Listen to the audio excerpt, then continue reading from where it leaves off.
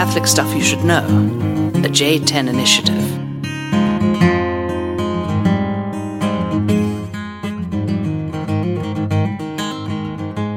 Well, here we are, Catholic Stuff You Should Know. Are we live? Live in, well, no, it's not live, I guess. We're recording from upstate New York in New England, United States of America. Well, I think that we had discussed this at dinner, that we're not technically in New England. Not in New England. I just ate the New England platter. All right, so it's we're in a hotel room, kind of awkwardly sitting on beds here in outside of Orisville, New York, on pilgrimage. So congrats, boys. Made it to the Shrine of North American Martyrs. We have Jacob, Father Sean, Father Mike, and myself, and then we have a special guest here who we're going to introduce. Here we go. He's been known as the most interesting man in the world. You might have seen him in Dos Equis commercials.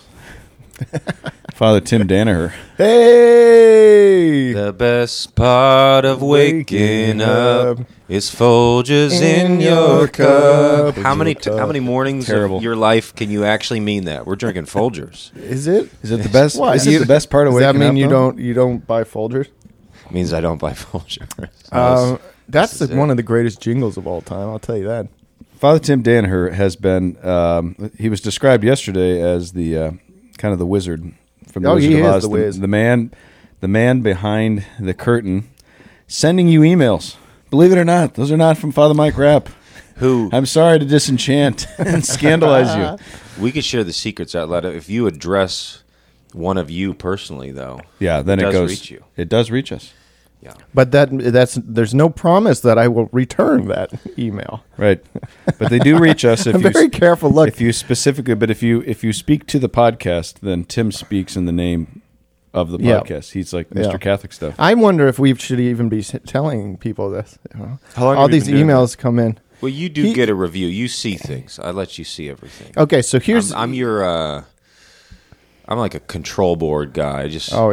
It's glorious. His method is honed. I mean, this He's guy's been interesting. at it for what did you say?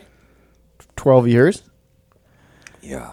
Yeah. Something. And he has refined the system. He's the And most overqualified email correspondent. Well, that's what I was going to for say. any was podcast. The reason that We got Schmitz beat. We got Barron beat. I would put our email guy against any email guy on any podcast. way over. I met Joe the, I Rogan, met send the, your guy. We got a better guy. I met the lanky guy. Terrible guy. This guy, though, here, Father Tim, he is a Dominican priest. That's an office of preacher. At the end of your, I don't know. Order. I don't know what I'm Order of talking. preacher. Order. This is embarrassing. Okay. Speak. I can go into I'm this later. confused. I don't want to talk. Let the about man it. talk. No, Let me tell you. more Folgers. The whole idea of The a religious reason that I order. love Okay, yes. the reason that I love this in particular is we have a true expert. That's what I want to say. We have a true expert answering the emails. So when we just throw out all kinds of stuff, and it can be nonsense, it could need fact checked. Bethany Doyle is telling me, "Oh, you better check those facts." The people email. We have a Dominican. That means a son of Thomas Aquinas, the great master who responds to the emails and the theology questions. Do you know who the master of the Sacred Palace is, or what that is? The Sacred Palace? Yeah. Is that the same as the papal theologian? Is that what you're Yes. going? Yeah. Wojciech Giertych. Yeah. He's amazing. I love his eyebrows. Yeah. Bro. I mean, these are eyebrows. They go. Is it big or? Oh, they're huge. But Dominicans have been doing this for the last. But as a flying nun's, Yeah.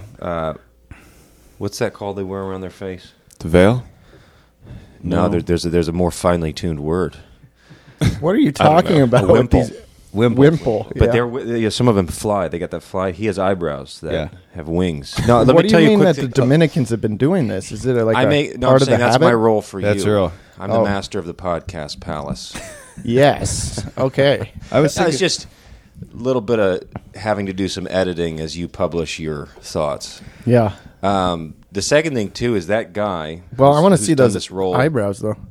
I'm going to get you some of those Halloween eyebrows. Good You luck could go- Google searching Wojciech Giertych. Yeah, that's right. He was with us once on retreat. We were at a rest stop in habit, everybody in white robes, freaking the rural people of Indiana out. And we stopped, and he's a serious guy. And he goes, what is a beer cave? So we walked in. It's just a big fridge. It's not impressive. He goes, they have Beck's. Beck's is good beer. That's my only brag. I got to show him what a beer cave was. Is Beck's good beer, or is it the Folgers of beers? I don't know if I've ever had Beck's or never been drawn to it. Vitold. But we okay. So let's ask Father Tim here a couple questions before we get into the topic. Is that all right, Mikey? Sure. I asked him earlier at breakfast. He was just having the best part of waking up. Do you prefer talking to strangers or friends? And this is an interesting question for you also. Yeah, I like that question. Because you like talking to strangers. I was never taught don't talk to strangers. No, but do you prefer? Would you rather talk to strangers? Because I think you would. I'm not sure who I call he really friends. He started immediately qualifying. It was like respondium quod dicens, sic et non. It's just yeah. It's just the same answer for Aquinas. I don't know. I'm interested. I haven't thought about it. How about that? I do like talking to strangers. Strangers don't always like talking to you. I guess you could say the same for friends. I don't know. Let me think about this. I responded, just to repeat myself, am I my father's son or my mother's son? Right. Because my father, I have a theory. This was edited at breakfast, but I think if your father talked to strangers, the children will, and if your mother talked to strangers, children won't. Maybe that's interesting. Maybe that's going against gender speak or whatever. But I don't know. I think there's something there. And what did you say? I said my mother talks to strangers and my father doesn't. I don't talk to strangers. Yeah, that's right. The theory holds. No, I got a father who talks to strangers. So do I. That's why we do. Is your mom? Not as much. Not as much. See? Yeah, that's an interesting theory. Neither one of my parents talk to strangers. Do you? What about you? I don't know. See? I think you can be cordial. We're talking about, your basic human interaction, greeting somebody, hello, pardon me, hold the door. But, walking up to him and be like, if you were a monkey, which African country would you live in? Like, this is, I've heard conversations start like this. That's a classic Mike Rapp introduction. Hey, man. Makes friends on a subway car. Yeah.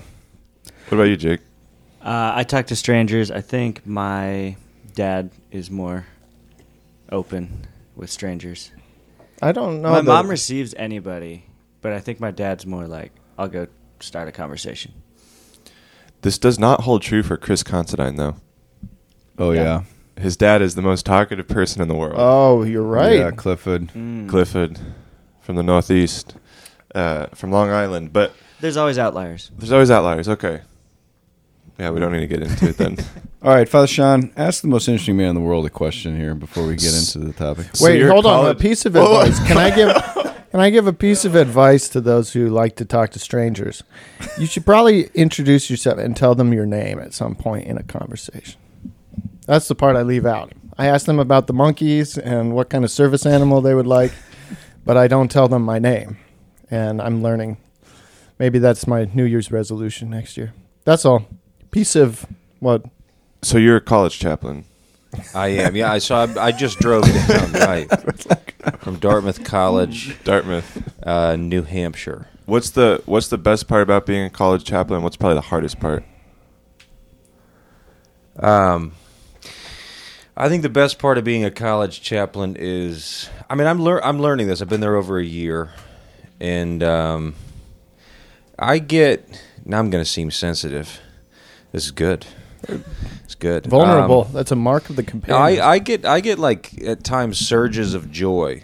Maybe that's improper. Right? I get these kind of waves of joy because college years are, I think, psychologically and spiritually, when people do a lot of growing up. I think I see transformation. I think in parish ministry, which I still love, there was a lot of graces of reversion or graces of people deepening their prayer. But I think it's the time of life where I see transformation towards Christ, and I also realize that it's not caused by me. And a lot of times, we'll have a student who will come from the chapel and be like, I just was alone in the chapel and had this huge experience, and describe it. That's like directly from like the tabernacle to them, and they're just telling me about it. Or other times it's through their peers, or other times it's through the basic things. Like we have students who just any given liturgy, they'll kind of get shaken by it and want to talk. So the joy I have is I'm observing transformation, even though I am the priest in place. It's not. There's no delight in being. We all have a role of being. God uses us as instruments. I'm proud of you. But you know who the cause is. I mean, in those moments, there's no. Yeah. You're just like you're in awe of it. I think the hardest thing about being a college chaplain is, I think in this generation is just even since my college years, you can already measure just like how distractibility has just increased, and trying to battle that for myself and battle that for them. I love that T.S. Eliot quote. I mean, it's crazy. Eliot wrote this almost 100 years ago. It was like 1938 or something. This is for Cortez. We are distracted from distraction by distraction. I'm like, that's it. Wow. So I think that's even more intense when you get a whole generation gathered together. But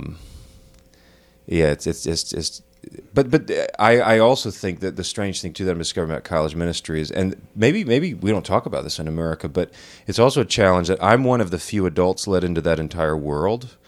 You're not going to talk to your professors because they're there and they have office hours, but it's mostly like grade based and there's a given structure. You're not going to really reach out to like a dean of students if you have. I mean, I do get Catholics and Christians and a whole slew of other people that will even sit down and tell me like, hey, I don't really believe in God, or I'm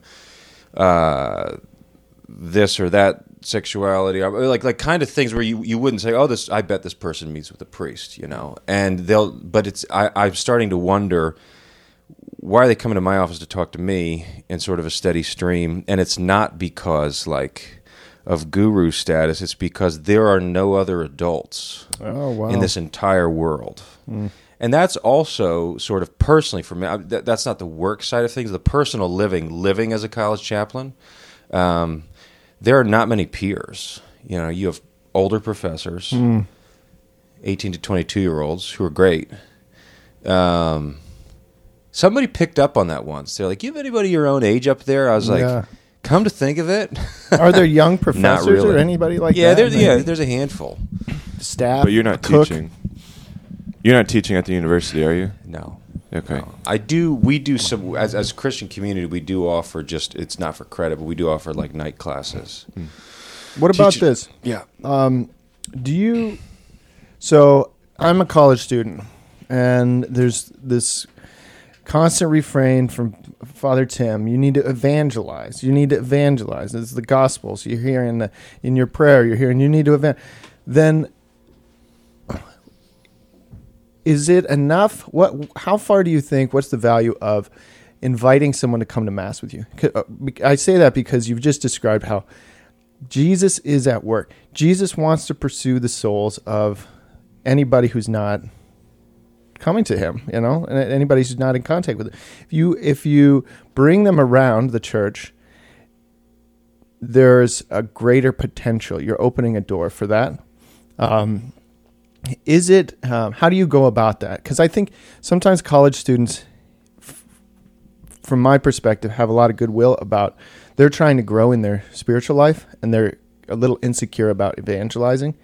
But there's something really simple about just bring somebody to Mass. I think it works something like Jesus says, go out, proclaim the gospel, offer peace to a house. Say, peace be with this house. If the peace sticks, cool, go with it. If it doesn't, whatever, move on. And I think it can be like that in college. You say, I'm going to invite my friends. If it doesn't stick, whatever, it's not their time. If it does, praise God, here you go. A real simple way to invite. Is that right?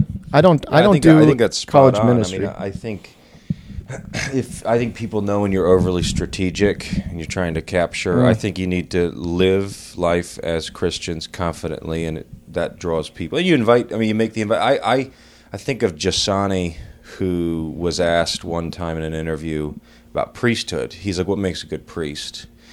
And I love it. He goes, first you have to be a man. Yeah. And he meant that naturally. Mm-hmm. And he's just like, you need to be a man, and you need to, for lack of better rhetoric, be yourself and be normal. And then, because invites never happen if things are either ratcheted so up in intensity, it's like, does anybody belong here? We sort of get the Puritanism, Jansenism feeling. People pick up on this instinctually. You walk into it's the tone of prayers, the tone of a sermon. It's even your meal that you have for students throughout the week. We have a big meal. It's like people can tell whether normal. You got to set the tone of like. Yeah. And I don't mean just masculine, feminine, normalcy, Catholic. I think naturalness is. I think that's more than 50%. Sorry. Yeah. I just wanted to say on the Giussani front, because what's interesting is talking to you. What's refreshing is you're not just like, I'm at this Ivy school, and it's just, wokeism dominates everything. Like we've kind of, created this kind of. We're entrenching the church. We're building the bastions again, and it's like the world is just completely destroyed. And you're very hopeful, and I think that Giussani, who's a great kind of master for you, I wonder just how he's affected that, just kind of keeping that open heart towards reality, towards the people that you meet, the conversations that you have, and just not getting kind of caught up in the kind of because the ideological forces are there, but it's not just like you're just in this sea of darkness kind of by yourself, which is sometimes kind of how it gets portrayed. I also wonder if things like wokeism, I'm going out on a limb here. I haven't thought about this. We'll just put it on air. That's fine. Who's going to be your Father Tim to correct this one? Yeah. Yeah. That's right. I'll papal theologian myself. I wonder if wokeism is actually a very, like, dyed-in-the-wool wokeism is a vocal minority. Like atheism, like I remember that I discovered at George Washington University in D.C. We met with the Atheist Club, and had a dialogue, and like a snowball fight. Yes, you had a dialogue. Okay, that's nice. Now this was like, I wish we could do a snowball fight. You're bringing back memories that I want to chase and describe, but not with the Atheist Club at GW. They felt like the surprising thing is they felt like Catholic centers. They both had like we the few. There was this, and like everybody in the middle was lukewarm. It's just like, and it's strange. Like I think wokeism at least at our college is the same. It's like there is a small percentage of people who are just like totally going for that, but I think the majority is sort of just like Americans or something. Just kind of, and so I wonder like how much these things, which are disturbing, are sort of like they win all the airwaves, and it's damaging. They do all of the, they're getting out there in the air, but like in lived Monday through Friday campus life, it's not like I like wake up and like make an act of hope. It's like you don't face it in the majority of people. I think it's in the air. I think that's my experience. The Ivy Leagues take the spotlight because it's the influence of the faculties. It's the professors at these schools who are writing books and then also training like powerful people in the business world, in the legal system, in politics, that will have the most profound kind of trickle-down influence. And so I don't know that we're all that scared of, I don't know that the students themselves are of as much interest, even though that's kind of like where you see their effect. You see their effect in the rabid young, because the young are more willing to say things that are provocative and do things that are, a little more and they say it on the internet, but not in real life. Yeah. They just walk around and get coffee, and like even me, I'm walking by as a priest. I kind of like wave, but then they're going on the internet. But so when you say normal, you don't mean that somehow we have to join the team, though. It's not like you have to host your woke events, because I think there's some sympathies shared by all the Americans. Like you say, the average person, we don't want racism. It's difficult to know how to address that issue. We want to be sensitive to people who feel on the outs, all these things. But do you have to, because that's in the air, is that the definition of a kind of normal now? Or do you find most of the Catholics kind of like defining themselves in opposition to that? Well, if it's not that big of a culture, then whatever, anyway. Yeah, it's a good question. I'll answer simply. Like, I think probably what hurts the church most, I'm getting this point from some of our students. We just talked about this last week together at lunch. And I don't think sort of the overinflated messages are like creating this pressure cookie. That's an interesting concept. You ever think about that? You better get the theologian on that. What could defining that be? terms? Yeah, but I like that. Pressure cookie. I don't know. I mean, we focus a lot on what is being said, but I think these students are saying it might be more damaging what's not allowed to be said. Like, it's like Paul, what is it, Romans 10 or 11. It's just like, how should they believe if no one preaches? How should no one preach if no one is sent? Like, think about this with these students, and I walked away from this lunch, my head spinning, so I'm like, that is really major, where if Christianity and God is just kind of, it's just a general agreement, just like we're not going to talk about these things. It's all privatized. I just think like Christian, like these things operate like they need constantly mentioned. Faith is sustained. The church is sustained by relentless preaching, or even people talking about it. And I feel like these like unofficial laws of, it's rude to speak about these things. That I think that's more damaging maybe than some other messages. I don't know. All right, I'm getting that from like 20-year-olds that were telling. I was listening to them. I was like, wow, yeah. Yeah, I'm going to switch it up. Because they feel that. Sorry, their big complaint is just like we can't talk about these things. I'm like, Yeah. Okay, so the woke thing, yeah, I mean, we could do that forever if you want, but No, I think we should get to. I'm going to switch it up and either start asking you about the history of the Dominicans and why you wear that goofy hood and white and such, or probably share some graces from the pilgrimage. Why don't we do a round of graces, and if we have time at the end, we can circle back to. I can even in 15 seconds answer both of his questions. Go for it. Hello. The hood is because churches in Europe were cold. Oh, practical. And the white was because it was the cheapest undyed cloth. Graces. Well, okay. And Pope St. Pius V was a Dominican. Yes. And wore white, and that's why popes wear white. Wow, okay. Do they do that anymore? Hey, dude, this is Catholic The stuff. more you know. What about, as long as we're on this trivia, Dominican trivia, what's the deal with the rosary? Aren't you always promoting the rosary? Later development. Was it invented by the Dominicans? I think it's promoted. It's actually the beautiful thing about the rosary. In 15 more seconds, is that it's not in our earliest documents. It is a devotion of the laity, which is beautiful. It's not always a saint that has a vision. People are just like, of course, that's how it's certainly the laity. The Holy Spirit can inspire the people of God directly. Dominicans were the first biggest promoters, the first priest to take it up. Yeah. Okay. 15-second recap from your conversation yesterday. Did St. Dominic have a dog? Did anybody in medieval Europe have dogs? That's the response. That's right. No. Towns had dogs. Yeah. All right. Which And is how it should be. dogs Let were... the towns have dogs. Let's be communist about... Let's be Plato's Republic about pet ownership. It's my theory. Go. But are they feral, or were they like owned by the town? Oh, yeah, I think like named by the town, fed by the town. Yeah, I mean, I think the definition of dog, with due respect, Mike, is you had wild animals, feral, that came near the Wolves, town, dingoes. right, and then became domesticated. Are they all from?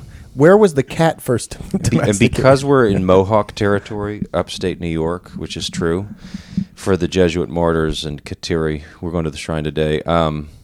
You know about eating dogs?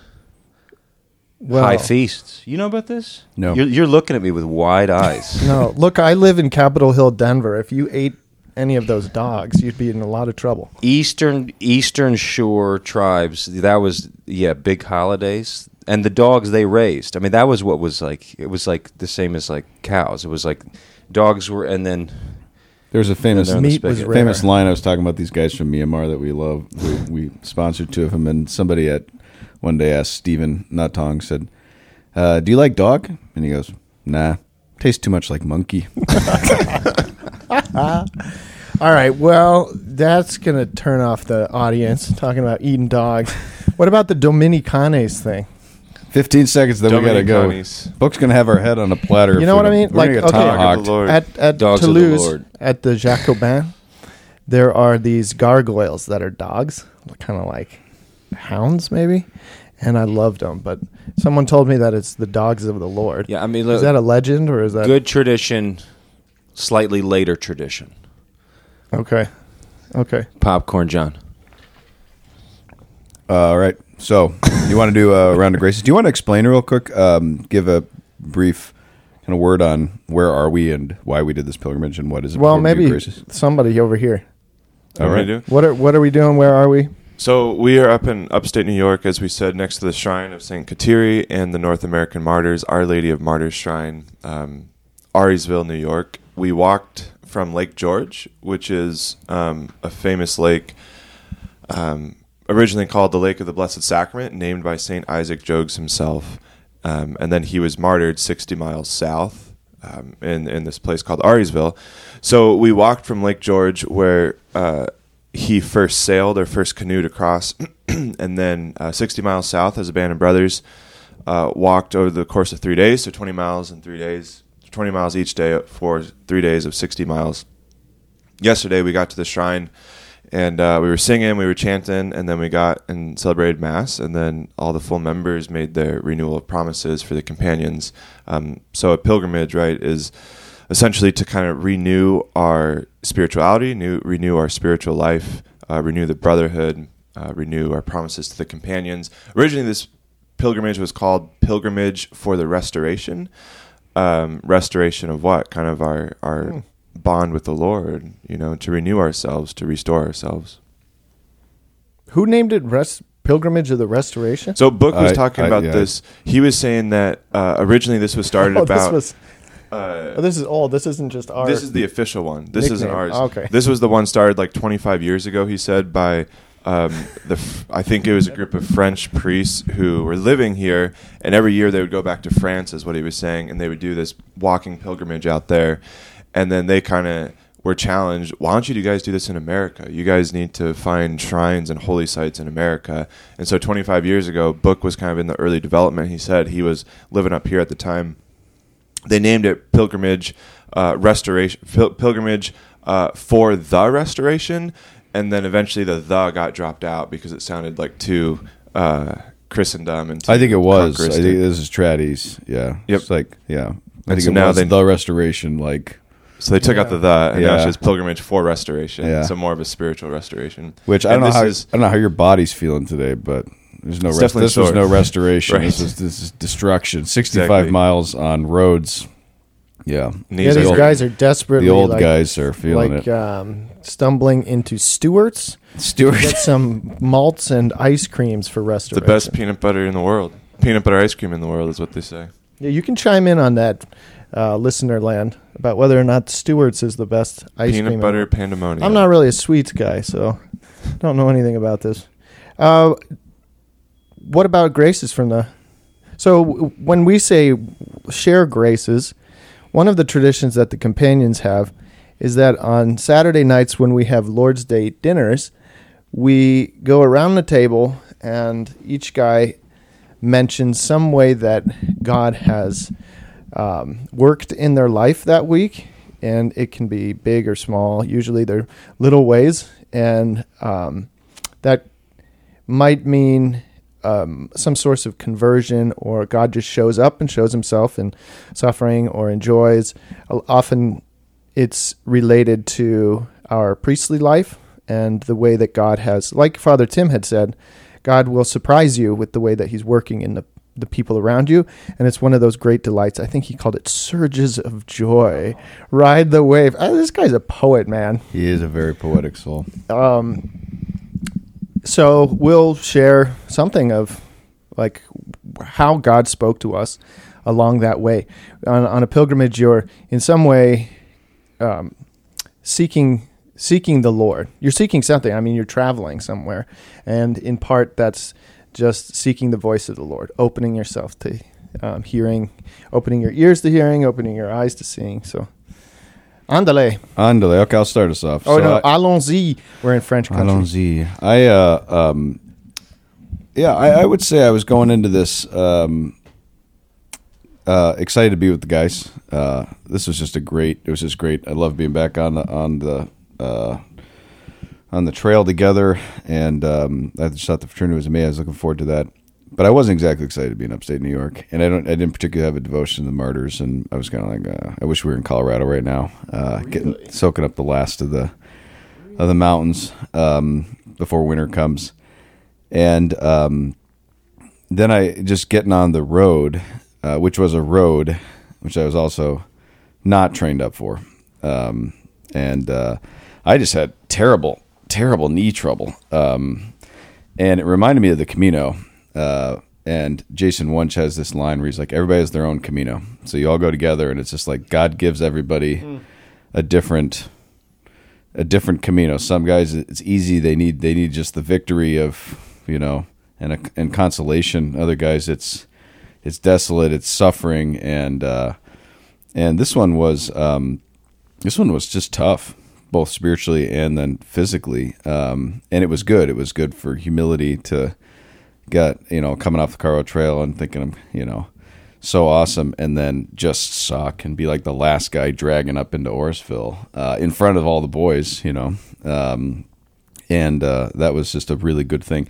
And then there was just a lot of intentions that people were texting me, and there was a lot of just physical, just grind it out. I mean, that 7 mile stretch. We usually have 4 stretches each day. There was a 7 mile yesterday. We were just going down this monster hill, and it was just like gritting it. And I felt like it was just, you need to just stop thinking about yourself for once and just make an offering and like really offer this pain. And then especially in light of this daily meditation of the unbelievable heroism, supernatural heroism of these guys and what they suffered, and the tiny ways that I kind of get self-occupied and preoccupied about whatever. And so it was kind of like a recalibration, I think, but that was it for me. Awesome. Yeah, thanks for sharing, John. Who's next? Hit it, Sean. God is gracious. God is gracious. That's never going to get old. Yeah, I would say for me, I'm still definitely unpacking it. I wasn't super pumped to be up in upstate New York either. Probably similar to John, just wanting to more be back home in Colorado and soak up the beauty there. What is wrong with you guys? You had Boring. You had this great line where you were just like, in the beautiful forest here, like you can't see anywhere. You're like, I feel claustrophobic. I'm like, yes, that's a perfect way to describe it. I feel claustrophobic. I can't see anything.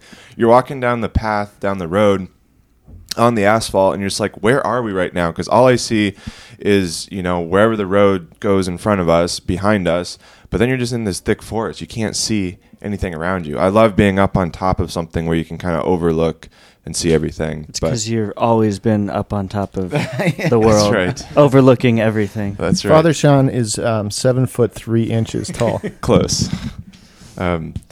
So yeah, still unpacking it, but I would say the most powerful part for me was, so we had some vans that we were kind of leapfrogging, but the very last segment, I drove ahead to the shrine with 2 other guys, and then we walked back to meet the guys. That way we could all finish the pilgrimage together.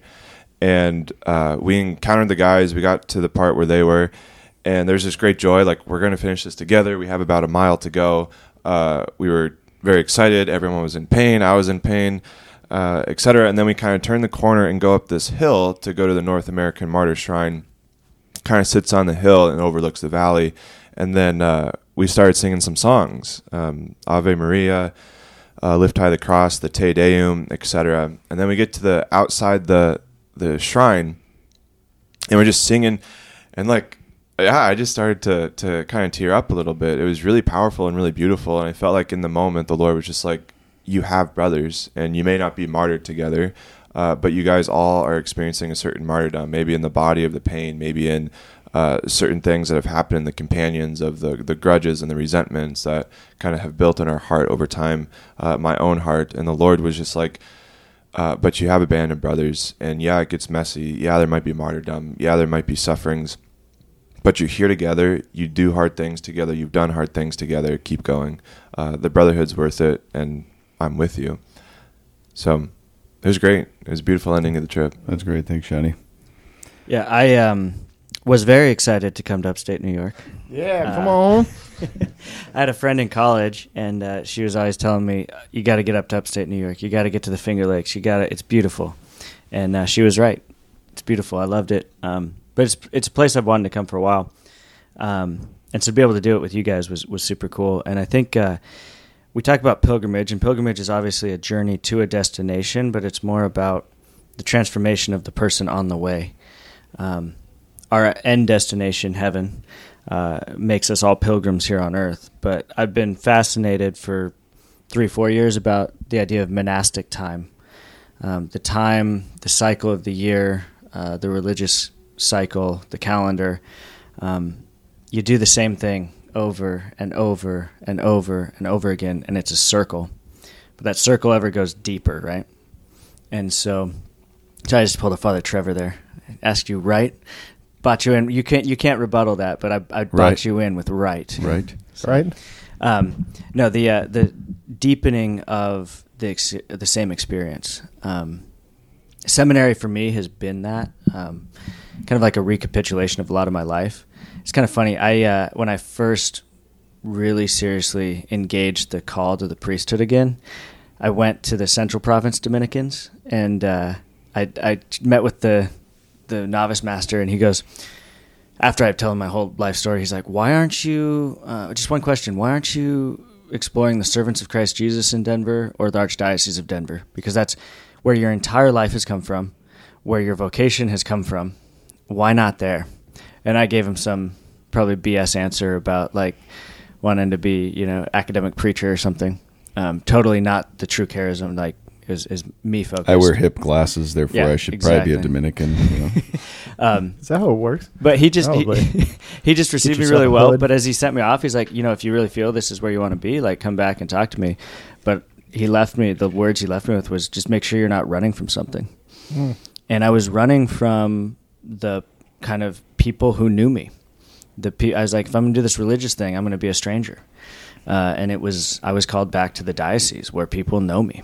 And the entire seminary experience has been like this pilgrimage of recapitulation. So my spirituality year, I get assigned as my apostolate to the high school I went to, So just from the beginning, it's like, you're going to relive these things, but in a deeper way. And so what made this one so cool subjectively for me was I took Charles Garnier, one of the North American martyrs that was martyred up in Quebec, not here, but a little bit farther north, as my confirmation confirmation name. Oh, wow. My sponsor, my aunt, kind of just gave me these stories of these saints that she thought I might find cool, and his was like, getting martyred under an Iroquois attack while giving last rites to the Huron Braves. That's pretty sweet. I'll take that. Wow. Knew nothing else about him. And only later, the North American martyrs kind of re-entered my life. And one of it was I read Saints Among Savages, which is the kind of Isaac Jogues and John de Brebeuf in their own, the words from their letters kind of get weaved into a historical fiction novel on them. And I read that during my 30-day retreat.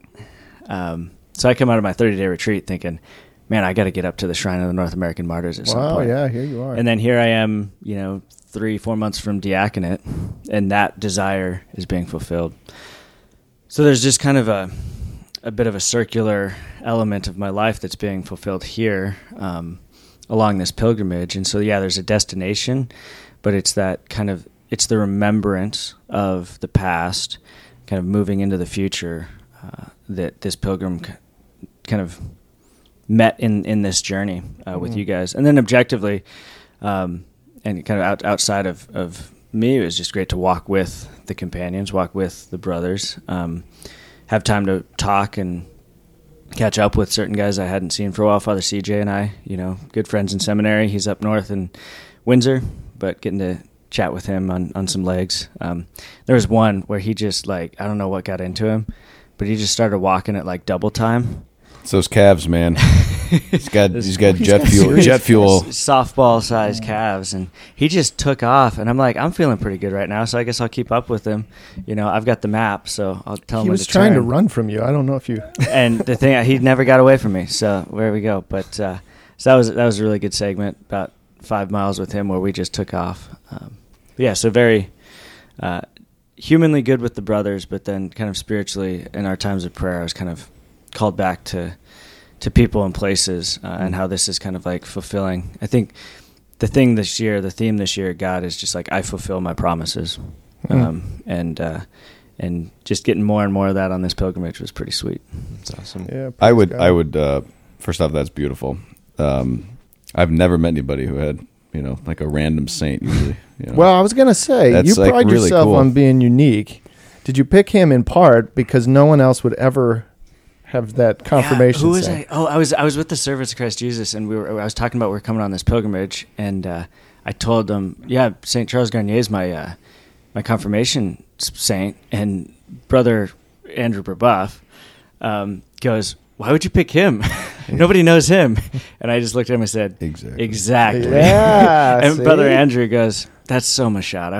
Exactly. So Machado. I would say, just to qualify, Sean, I think I'll speak on behalf of both of us, but it is beautiful up here, and the leaves are turning, and Colorado's going to look very kind of barren compared to the lushness. And we saw these cemeteries from the 18th century. We'd be walking past, and we would kind of wander into them, and I mean, they're really amazing. So this is a beautiful place if you're in upstate New York, and you're like, Yep. these two idiots, talking smack. Like, this is, yeah. Well, We I know it we missed wasn't. the high peaks. I know it wasn't that. I guess why I'm disappointed in you guys isn't because you don't appreciate beauty, although, but is because you. I like novelty. I like mixing it up, seeing something new. So to have the thought of, I love the Rocky Mountains, but come on, I've been there, man. I've been there. All right. What about, let's see, this time has been filled with graces, a plethora, a cornucopia, if you will, of graces. My sister challenged me. I had asked them something about my first Mass, and I think it was my sister Mags who said, I dare you, challenge you to fit whatever. If I come up with a word, can you fit it into your Mass? I said, well, all right, go ahead. Yeah, what? Cornucopia. Let's try. See if you can get cornucopia into your Mass. And I think it was something like that. Like, this is a real cornucopia of friends who are here, or cornucopia of graces we have shared today.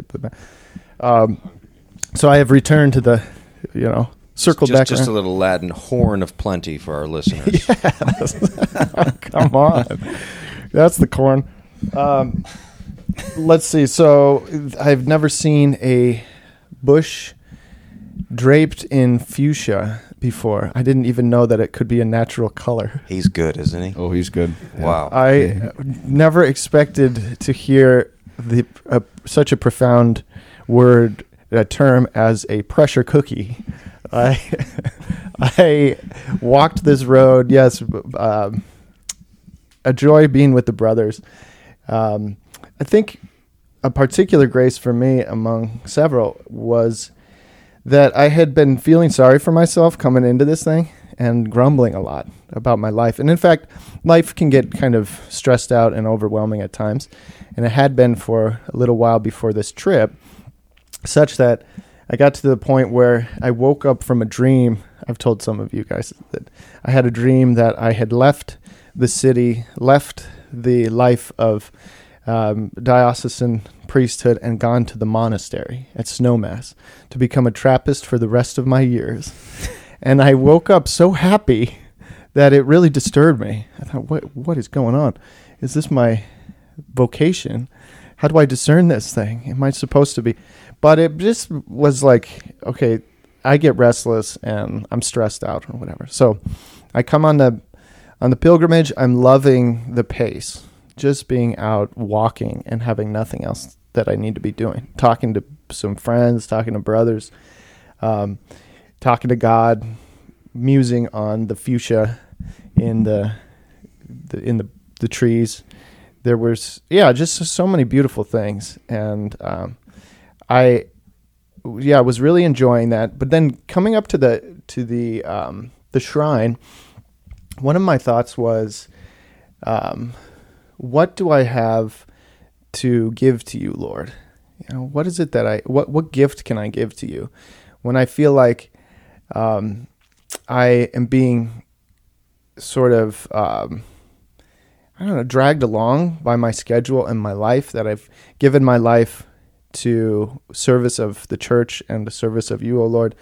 And, but I don't feel like I wake up every morning saying, what gift can I give, and how can I best give of myself? And, so I thought on this pilgrimage, I'm going to, meditate on what does it mean to be a gift to God. And one of the points of reflection was how the whole Jesuit life is geared toward glorifying God. That's the word that they use, glorifying God. And so I wanted to give something to glorify God. And by the time I made it to the shrine, I still had no answer. What does this look like? And then we were in the middle of Mass, and I had this word that was, this is the perfect gift. And looking at it, it's true. Here we are at Mass giving the Father his own Son, and ourselves in union with his body as an offering to God, and that this is the greatest gift. And it's the same gift that was the greatest gift that the martyrs gave, even greater than their own lives, than their blood, was the gift of the Eucharist, every Mass that they prayed. And I found that to be beautifully profound. And I found a lot of rest in that I know that this is my life, this is my daily life. And even if I can't get things right in my own judgment, I do offer this most perfect gift to God. And that was a gift that was given to me with this vocation, that, and this Christian life and baptism and the invitation to know the most profound things and how to glorify God. So I feel restored. I feel rested. I feel on top of the world and all that stuff. And I feel like, as Goebbels says, the monkeys start running. The monkeys start running. Yeah. So anyway, that's my grace, that I discovered the gift to be given, and it isn't something that I have to travel across the world to give. It's something that's just been, set into my life for the everyday. That's beautiful. We've all been formed, not all of us, because we have a son of St. Dominic here, but we all have been formed in Ignatian spirituality. Jacob substantially through the servants, but you definitely more than any of us are a son of Ignatius. So I think kind of getting back to your roots here with these boys, and so it's been a lot of prayer that way, and real joy of just reminiscing on all of the beautiful influences I've had from the Jesuits, and interceding for them has been a real gift too. I just went on an Ignatian retreat, but don't just edit that out, please. No. Well, we're leaving it, baby. You heard it first right here. My dad, Bill Danaher, has he's used this for 25 years at work. He says, he always tells the guys in meetings, the 5 B's. Be brief, brother. Be brief. So that's like a rule. Now you're pointing he at works me. in car dealerships. It's not my strength. I'm going to be real brief because I know we're short on time. Quick grace, even though I just joined in for Mass yesterday and I'm staying until Mass today. After Mass in Auriesville, walking around the grounds, it's good. I come from a full work week, drove down the Green Mountains of Vermont, got there, done Mass. And I was walking after Mass and just, asked the Lord this question. I was like, how did I become a priest? And it's just sort of when God has given you the gift and he helps you, look with a touch of wonderment upon the gift that has been given. It's like, and there's a sense in that too when I'm walking the grounds of, I only have one life. I wasn't raised with this exactly in mind. I had other things in mind, but it was good. Good moment, walking underneath the trees there on the edge of the property. And fellow priests reminding me just by their presence, like, I'm a priest.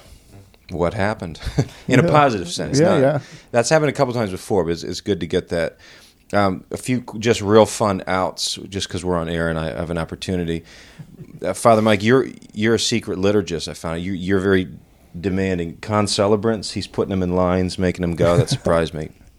Father John, you won't like this to be on the air, but you brush your teeth before you drink coffee in the morning, and I don't understand. Ridiculous. Jake, I was thinking of you could use. I love what you said about monastic time. I was thinking of a real rhetorical thing because people find church boring in repetition, but that's actually also a verb. You're boring deep down. You're drilling. Say, huh? Huh? Yeah, Maybe with some local I feel Appalachian it. crowds. You ever been to Baltimore? They don't have tunnels. They have bores. Bore 1, bore 2. Is it? Bore 3. It's very exciting. Don't they have blue crab too? You could leave it. Yes, blue crabs. You got a word for Sean over there? Yes. Sean is Gaelic for John. Oh. Thanks, boy, God yeah. is gracious. We bus is leaving in about 3 minutes. So Hey, thank you guys. God, Thanks, everyone. Father bless Tim you all. Danaher, I just want to say a final word of just gratitude for this guy has been one of the strongest and most steady supports. We don't see often. He's become a great friend of the companions. He does parish missions for the guys, and but I just want to say a word of just thanks, man, because you've been a great friend and a great support, and I think you helped us through some times there to just support, counsel, wisdom, and you bring a lot of joy to our life. So great to be with you and great to have you in the air. Thank you so much. In the words of Otis Redding for the next time to come. Sitting on the dock of the... Is that? No, not Otis. That is Otis Redding. I don't think Bill Withers. Lean on me. Okay. Lean on me. Okay. Hey, dude. Just as a solemn statement. Lean on me. That's it. I second the sentiments and the gratitude. Do you have any shout outs? This is your chance for the shout outs. How about to Jack Bruskern? Jack Bruskern, who's from Our Lady of Lourdes in Denver and Dartmouth College. The people of God themselves, we serve them, and they're the craziest, best. I was telling Father John over here, they're the whiskey of the human race, dealing with people that believe, there's beer, there's wine, then there's whiskey. And it's a strong drink, but they make us all grow up. Thank you to the people of God. They form priests more than priests form priests. Well, it depends. It's an argument. Next time. Beautiful.